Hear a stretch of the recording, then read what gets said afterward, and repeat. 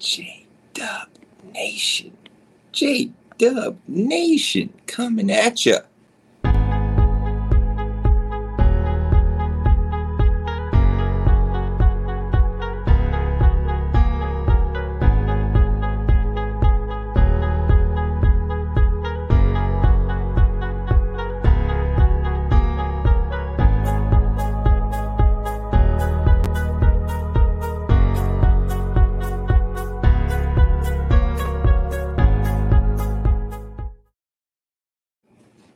J-Dub Nation coming at ya from Plymouth, Minnesota. So today we're talking about voice and exit. So at the end of the day, shout out to my brother Isaiah Soul. He shared a piece of content with me, and it was about voice and exit. And it was talking about voting red versus blue and how you're really voting the same way no matter what. You're voting coercive monopolist. So if you're voting coercive monopolist and you want to change the system, you have to withhold your vote and try to change the entire system, because voting red and blue is voting for the same perpetuation of the problem, and it's perpetuating the political powerhouses, and it's perpetuating the political battle of coercive versus coercive monopolists. So it's just the same game over and over.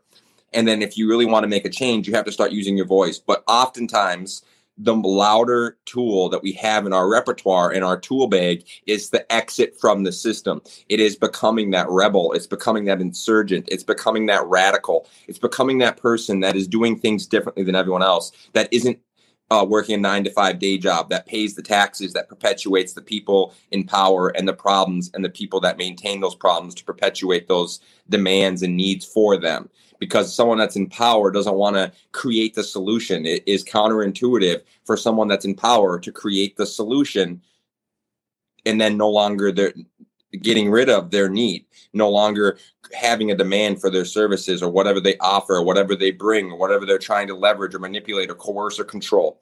And that is why I talk so much about coercive monopolists, manipulating, leveraging, and controlling, and coerciveness, because a lot of people at the end of the day, if you look up as far as who has the power in politics and who has the power in business, and you look at strong families, strong companies, and you look at strong politicians and strong business, whether it's businesses or strong publications, strong universities or education systems, they are all, whether people want to recognize it or not, coercive monopolists. It's where it all began. Rupert Murdoch type people.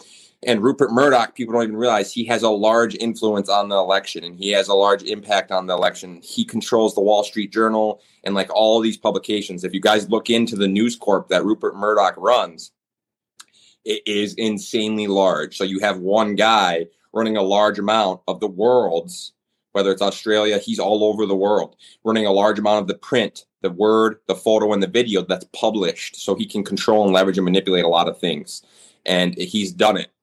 He's fabricated cases time and time again to shut people down or put their fire out or put out their party, because he's able to leverage stories via media and have people believe, based on the written word, photo, and video, and the power of words. My friend Jeff, shout out to Jeff Boggs, he showed me a book last night, and it talks about the demonic power of words, and it talks about like how you can use the demonic power of words to do bad or manipulate and leverage and control. And the most intelligent people in the world understand the power of the written word, photo, and video. And that is why you see people like Rupert Murdoch trying to keep the system the way it is and keep people from exiting and keeping people from having voices. Because if you do so, people have a hard time exiting and people have a hard time having a voice.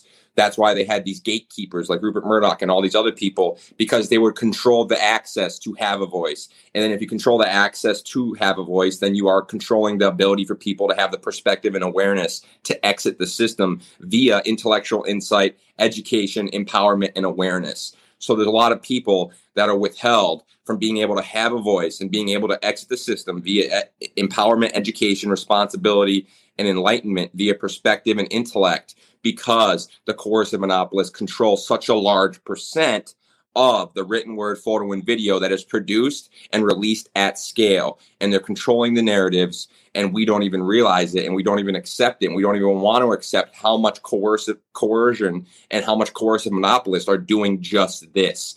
Most people want to sit back and like act like it's not happening because they don't want to accept the reality that they're being leveraged to work a day job. They're being leveraged when they get their education. They're being leveraged when they get any kind of loan for a home. They're being leveraged when they have debt. And you're essentially a modern day indentured servant. And because if you graduate from, that's why I call it America Sells You. And it is all the whole concept intertwines with voice and exit from the system. Because if I'm bought into the America Sells You system, if I go to college and I get that college debt, now I'm in debt. Now I have to work that 9-to-5 day job to pay down that debt. Now what do I do? What everyone else is doing? I buy that house. Now, when I have that college debt and I have that house, I buy things to go in that house. I'm sold on consumerism. I'm sold on the narrative of marriage, the narrative of owning a home, the narrative of American dream.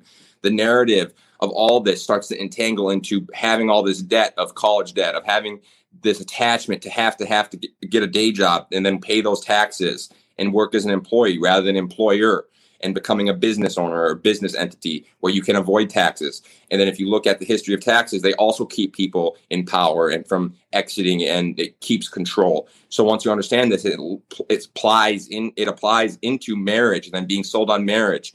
So these are the things that I talk about with America Sells You, as far as not being able to have a voice and not being able to exit the system.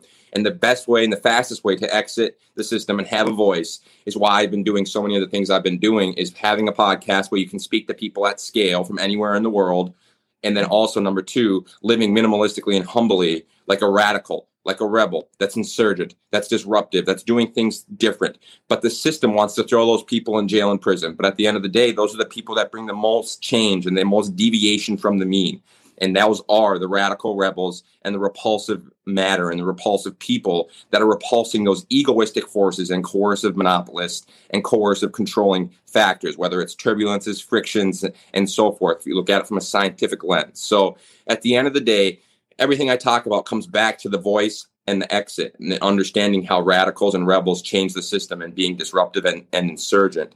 And that is why I focus so heavily on what I do as far as podcasting, having a voice at scale, as well as exiting the system and living minimalistically and humbly, so that I can actually have control of my time, energy, and money, and have responsibility, accountability, and empowerment.